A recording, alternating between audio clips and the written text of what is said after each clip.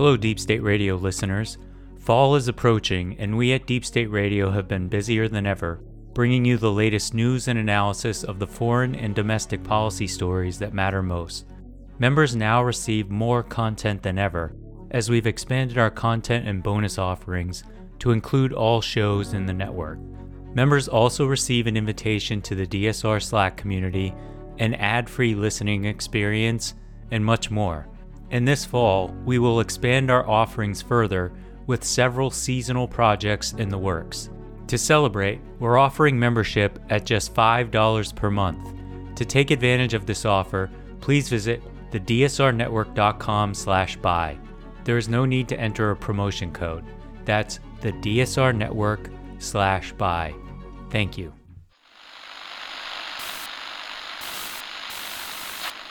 9, 12, 10, 28, 2, 23. This is Deep State Radio, coming to you direct from our super secret studio in the third sub-basement of the Ministry of Snark in Washington, D.C., and from other undisclosed locations across America and around the world. Hello and welcome to the latest episode of the podcast. I'm your host, David Rothkopf, coming to you from New York City. Coming to you from Washington, D.C., we have, of course, Rosa Brooks, she of the institutions and organizations. What is it? The organism? I'm not telling you. The Associate Dean for Organisms and looking like she's coming to us from her office. How are you today, Rosa? I'm very well, thank you, David. I would prefer to remain a woman of mystery. You are 7-8 years into doing this, and you remain. No one has any idea who I am. Why am I here?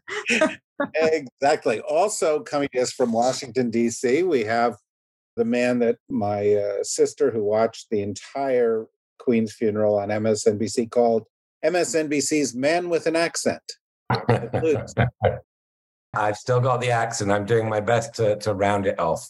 Yeah, well, no, it's beautiful. But we, unlike MSNBC, we spent big. We have not one man with an accent. We have two men with an accent here, because we also are joined, of course, by our friend, publisher at Public Affairs Books, Clive Priddle. Where are you, Clive? In New York. Very nice to be with you, David. Thank you for having me. Well, thank you. Thank you for joining. And so we're going to talk, and we'll use the funeral of the Queen as a jumping off point. And, you know, there were many points of watching it that I think I wanted to jump off. But Ed, you were there commenting on things. Was there any takeaway from all of this that you think was more than just commentary on a celebrity funeral? I mean, as you alluded, David, I've been doing too much royal commentary, mostly on MSNBC, but also on Indian television today. We're taking a very different approach, by the way, to the extremely respectful, I'd say, I mean, almost sort of belying your own traditions, American broadcasting. I've been quite stunned, and maybe that's another conversation to have, but by the blanket wall-to-wall coverage on American TV. And so I feel like I've said everything there is possible to say about, including things I know nothing about, like I was being asked, so the coffin is now moving through the Wellington Arch. What's the significance of that? I'm afraid I'm not a historian of monumental London, and I don't really know, but I do remember that the Duke of Wellington's address was once number 1 London. And so it was very easy to get the mail delivered because it was number 1 London. I just found myself flummoxed by some of the questions. I mean, I'm much more comfortable in saying that I think we will judge whether this royalty is going to slim down as it needs to, particularly in this time of austerity. And we have a winter of economic contraction for middle-class households by the scale, large or small, of the coronation next year. And if it's, of the equivalent scale to his mother's in 1953, I suspect that will be a bad thing. If it's sort of closer to the bourgeois bicycling monarchies of Scandinavia, then I think that would be a good thing. There was an understandable outpouring of affection and respect for Queen Elizabeth, which I share entirely. Charles doesn't inherit that. He inherits the throne, but he doesn't inherit any of the public sentiment. And he's got to be careful not to mess this up, is my view. So, Clive, Ed is obviously recommending that the coronation be done as something like Britain's Got a King, starring Simon Cowell, 1 hour special. No. Oh. No. No. Clive, what did you take away from this that may actually have been of some substance? Well, so I thought it was interesting to talk about the funeral as a piece of staging, as a piece of theatre, without meaning to be disrespectful to not only the dead Queen and her family, and indeed the many people who feel very emotionally caught up in that. But, I think the one thing that we as outsiders can say about this is it is an extraordinary piece of theatre, public theatre. It has many resonances, many fascinating little corners, which I think Ed's been talking about. And generally speaking, I think the royal family must feel it's done a very good job. Of course, it isn't the royal family themselves who arranges all this. They have a vast number of people over many, many years who've been doing it. But let's face it, this could have gone badly wrong in many, many ways. And so one of the things that I think has been impressive is that, firstly, they've moved much more expeditiously than royals would have done in the past. The Queen was dead, and of course, it is traditional to proclaim the new king. But my goodness, we knew it everywhere immediately. There was not a shadow of a doubt that Charles was immediately king, we were told. Not merely proclaimed king, but that he was king. Just in case anybody was wondering whether there was a small Republican opportunity, that was squashed very fast. And then Charles did his bit by naming his son the Prince of Wales pretty much within 24 hours. Again, very, very fast, unprecedented, I think, not necessary, but very clear that the royal family is closing the gaps here, wanting to make sure that everything is smooth and secure when it comes to succession. And I believe that was one of the rationalizations for why the very young Prince George and his sister went to the Queen's funeral today, was because the royal family want to show the public that there is a long dynastic succession ahead. So there's a lot of, there's a lot of fun to be had in observing the theatrics of this, observing the symbolism and the political plays, which is why it seems to me it's a perfect subject for deep state radio. Exactly. Well, Rosa, I'm sure the first thing you thought of was listening to what Clive just said, that the British have avoided a constitutional crisis. I know that that's the kind of thing that you look at these things for, or was it the corgis? Oh, I was mostly focused on the corgis. I want to actually answer your earlier question, David. What, if anything, is there in all of this that matters beyond, celebrity gossip and celebrity funerals and sort of celebrity culture on full display? And I do think it's both in the U.S. in light of our recent constitutional crises and quasi-constitutional crises and around the globe. It has sparked some interesting discussions about what is the role of monarchies. Do we think they're just completely useless? How strange it is that we still have them in quite a number of countries. What does it mean to be a constitutional monarchy? What does it mean to be restrained by law? What does it mean to be independent? How do we reckon with the past of colonialism, past of British imperialism? So I think it's, insofar as it sort of sparked some of those conversations again, that's obviously not a bad thing. I mean, we spoke last week, Ed, and I think you said you doubted that this was really going to change anything, that, that maybe a few, small Caribbean nations would decide to formally shrug off the monarchy, but they probably would be doing that anyway in the next 10 or 15 years. So does it really matter? On some level, no, I suppose it doesn't. But on another level, just the having that conversation again, taking things that are taken for granted and having a moment where everybody gets to say, hey, wait, does this make sense?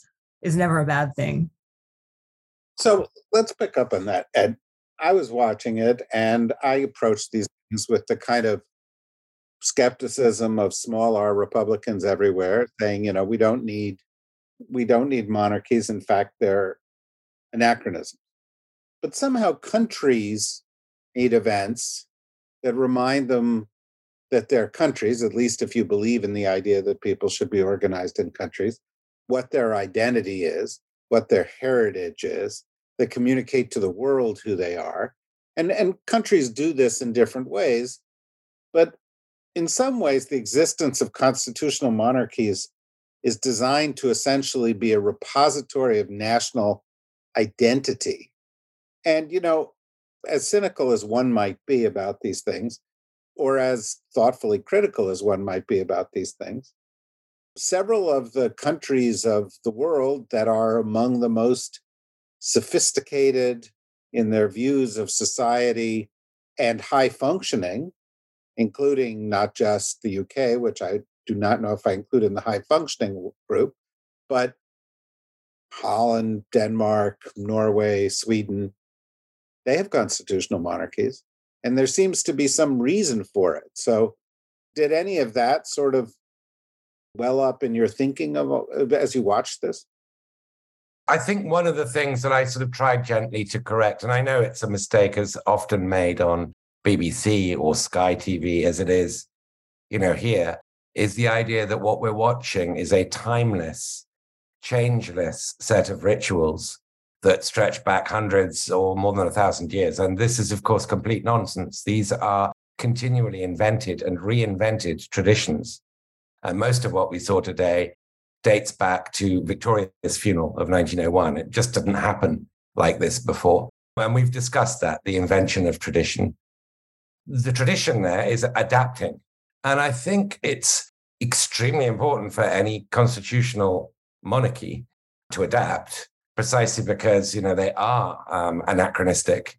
And that's why, the Meghan Harry thing is so potentially damaging in a multiracial Britain. It's also why the Prince Andrew thing, he must be kept out of sight permanently and not readmitted to any taxpayer-funded royal activities, no public duties, because this is unacceptable in any society, and the monarchy has to represent that society.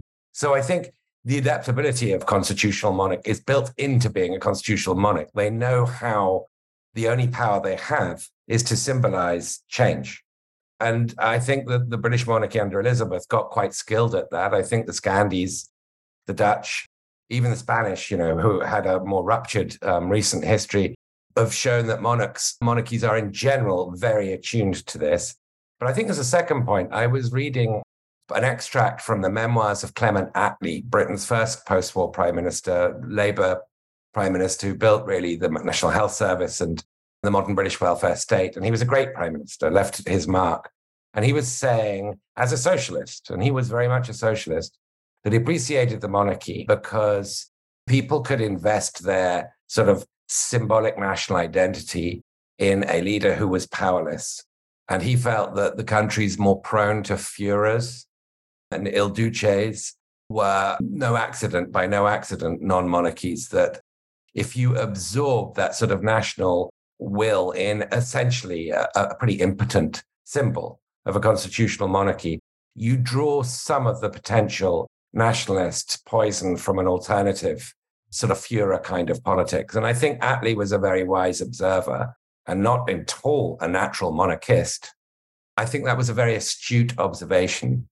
I think that's an astute observation too. And Clive, I assume you regularly turn to the memoirs of Clement Attlee, as one does. But there is a void, right? A country wants to be led, wants to think highly of itself, people want to feel strong, they want to have a sense of identity. And if national institutions grow weak or ineffective, they may seek that someplace else or from people who will place themselves into the role of filling that void. And for a lot of Americans right now, you've got, you had this horrific Trump rally in Ohio this weekend where they're descending into almost an exact replay of fascist Nuremberg rallies of, Hitler's rise, except the crowds were much smaller, thankfully, but salutes and music and, Trump essentially announcing to everybody, he assumes if he gets reelected and the Republicans get reelected, that they will place him above the law, that he won't be convicted of anything.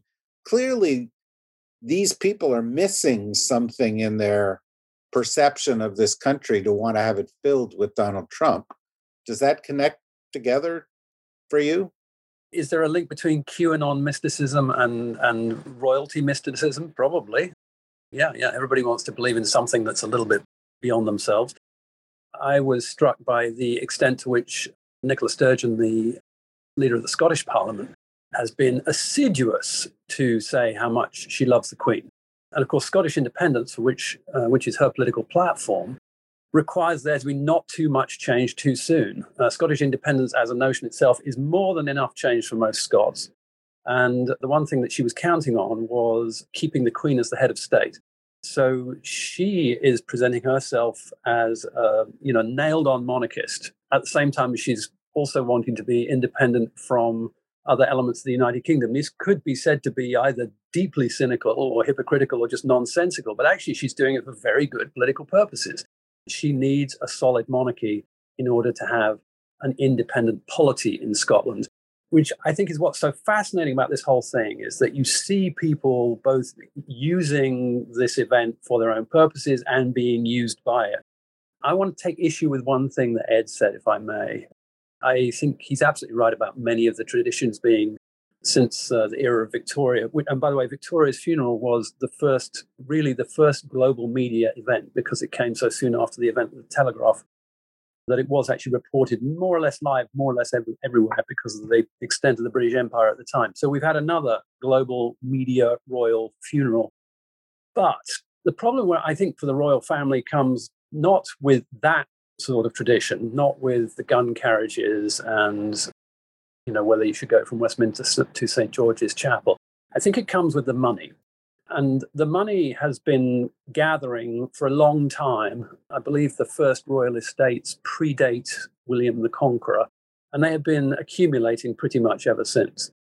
And they're vast. Charles has inherited 9 palaces. It's hard to see why a 73-year-old man really needs 9 palaces. It's hard to see why a nation really needs 9 palaces. It's going to stick in the craw for a lot of people that the new Prince of Wales is the richest landowner, single individual landowner, private landowner in the country at a stroke, merely because he is the Prince of Wales. So some of these things, some of these accumulations of monarchy, I think, are not going to feel quite so good as perhaps it seems at the moment, whilst we're still in the middle of the mourning period. And I think there's going to be considerable scrutiny, as Ed pointed out. We're going to go through in Britain an age of austerity for a lot of people. Those palaces are going to look worse and worse, and it'll be interesting to see whether Charles and William actually give them up, as they should, many of them. And so I think there's a reckoning still to come. And I think the one mistake the monarchy may have made, actually, in this whole funeral process is not to accelerate the coronation. I think if Charles was crowned on Wednesday, everybody would be fully behind him. A lot can change in a year or however long it takes them to stage the coronation. They're not going to be able to replicate what we've just seen. The life of the Queen and the role of British royalty is not a subject to which I have dedicated a great deal of attention over the years. So I bow in deference to Ed and Clive's greater expertise. The one thing I was thinking about, the question that Ed raised initially, and that Clive has touched on a little bit, what does it mean that this was such a big deal in the United States? And I was thinking 2 very positive things I think the Queen represented. And there are lots of negative things, such as colonialism, but the 2 very positive things. One was a commitment to service. She did not take the money and go to wild parties. I mean, imagine her life. I can't imagine the drudgery and tedium of the life of Queen Elizabeth II. That she did embody a sense of duty, I think, and service to some idea that was larger than herself. Unlike some of the younger royals, she very clearly symbolized for people, and in fact, her own life appears to have truly been a life of genuine service, where it wasn't about her, it wasn't about whether this was fun, it wasn't about whether this was interesting, it wasn't about parties or drugs or whatever, fancy clothes. It was very much about doing her duty as she understood it by the people. The other thing I think she embodied was the notion that there can be some sense of national identity above partisan politics. That she met with every prime minister, and if she liked some of them less than others, she was pretty good at not showing that, right? She understood it to be her job to live that life of service in a way that was beyond partisanship. And I do wonder whether part of the fascination with her reign that has been triggered by her death may be a kind of a yearning in this country too, this country maybe especially, for the idea that there exists some space that is beyond, that is about service to the nation, and that is beyond partisan politics. I mean, it's something I think there's been a lot of skepticism in this country about whether such a thing does exist, whether such a thing can exist. And part of our fascination with this may be a yearning for that and a hope that it is still possible.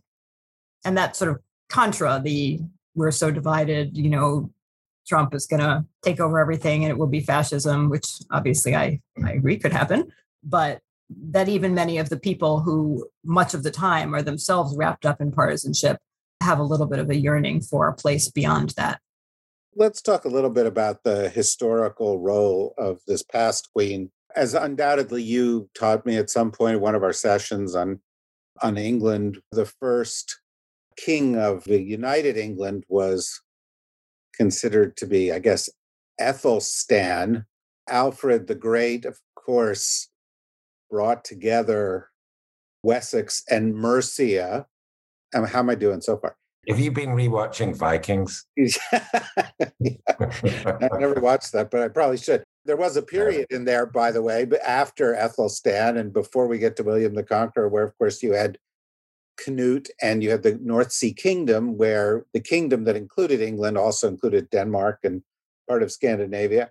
And so it's all been about sort of accumulation of empire. And of course, Alfred the Great, for doing this thing where he sort of negotiated something between Wessex and Mercia, ended up being called the Great 700 years later. He wasn't called it until the 1600s, right? But then in the 1600s, they called him the Great. Now, I was listening, I was watching all this, and they were like, well, this is Elizabeth the Great. And I was thinking, okay, this a little premature, as were some of the stories I saw that she should be made a saint. Okay, this seemed kind of quick in the middle of the funeral. But when you think about her reign, I suppose one could argue that the thing that she did was maintain the dignity of the office as the empire crumbled. And you look back at the 70 years and go back a couple of years before that, because India left a couple of years before she became queen. But if you look at that period in the history of the United Kingdom and the history of England, this has been sort of the most rapid shrinking of the realm since those early days. And you talk about Nicola Sturgeon, it could continue fairly rapidly. The Commonwealth could shrink, the United Kingdom could lose Scotland or Wales. Isn't calling her the Great a little bit premature and a little bit missing the point here? Yeah, I think it is. And I think it was actually, to add to the case against it, Boris Johnson's idea. If it's Boris Johnson's idea, that's 2 strikes down already. The reign of Elizabeth II was inevitably compared to the reign of Elizabeth I. Elizabeth I was, of course, still inheriting the divine right of kings and was autocrat of England, not of Britain, didn't exist then. But neither did empire. Empire really began with the late Tudors. And our idea of monarchy, by the way, sort of begins with the Plantagenets in 1066. The rest is sort of, even though it's historic, the Viking era and the era of Wessex and the various Northumberland, the various different kingdoms, Cumbria, are sort of almost sort of part of mythology or treated as part of mythology. So we begin with the foreigners, in fact. We begin with the Normans, the French, the Welsh with the Tudors, then the Germans pretty much ever since, as the English, the sort of unbroken tradition. But if you think about her reign and why people might be sort of thinking of her as great, I think it's partly an expression of the longevity of what she spanned. It struck me today, and I checked it on population chart, that the population of the world was 2 billion in 1926 when she was born. And the TV audience for today's funeral was estimated at 2.5 billion. So there were more people watching our funeral than lived on this planet when she was born. And that is a measure of staying power, of longevity. And so the globe was roughly 1/4 red, which is sort of the color of British Empire, on most of the globes, the maps that people grew up with before I was born, and even some of them still existed in my young years. And it's now, down to whatever it is, 2% of the world's surface, unless you include, as the royal family does, Canada and Australia as realms. But, that's just purely a technical thing. So we're down to about 2% of the world's surface, which was roughly where it was when Elizabeth I was queen. So I suppose the reason why it's being proposed is because she managed to keep this institution intact and her country united, relatively speaking, behind the symbol of monarchy, in spite of what, if anybody had been told this was going to be the history of the next 96 years in 1926, they would have thought would have been a catastrophe.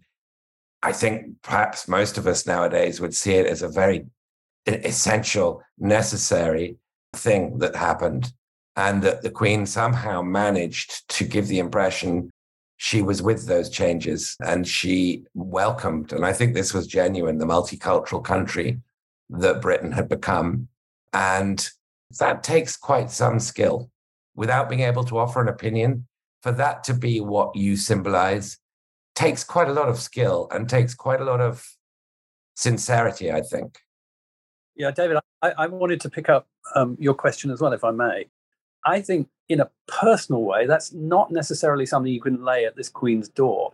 She's had 15 prime ministers, as everybody knows. I think not one of them has recommended more or increased colonialism, and indeed many of them have been explicit in recommending decolonialization. So she has been a queen at a time of decolonialization. This has been good for the world and good for Britain. We may not have done it well. There are all kinds of issues about, the legacy of the period before that not having been satisfactorily addressed.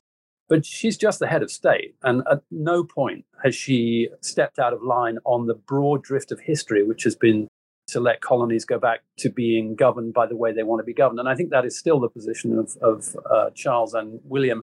And I think she does deserve credit for that. Had she been born a generation earlier, of course, she would have been, sitting next to a fascist at dinner regularly in the palace. She was born in the post-World War II era, at least in terms of her public presence. So she didn't get caught up in that. She could have got colonialism wrong. She could have been a queen who expressed the sort of clingy love for old imperial ways. She never did that. So whilst I think you could say that the reign, 70 years, how much do we have to show for it? Was it really great in every level? Maybe not. But I think she can and should get credit for not misjudging some of the big currents of history. She got some things wrong, but that one, I don't think you can pin on her at all. Yeah, I'm totally with you on that. I just think the question is whether you call her Elizabeth the Great or Elizabeth the Magnanimous or Elizabeth the Go with the Flow or Go with the Flow Liz or something like that, which would be a little bit more appropriate for this. This is normally where we take a little bit of a break in the program. We say goodbye to the folks in the general public who are not members, and we encourage them to become members. That's you. If you're not a member, I mean you. Go to the dsrnetwork.com, click on membership, $5 a month. You get to listen to all of the podcasts. And there are lots of podcasts talking about lots of subjects, not just this subject. So go there and join us, and then you can listen in on everything. The rest of you are members. Stand by. We'll be right back.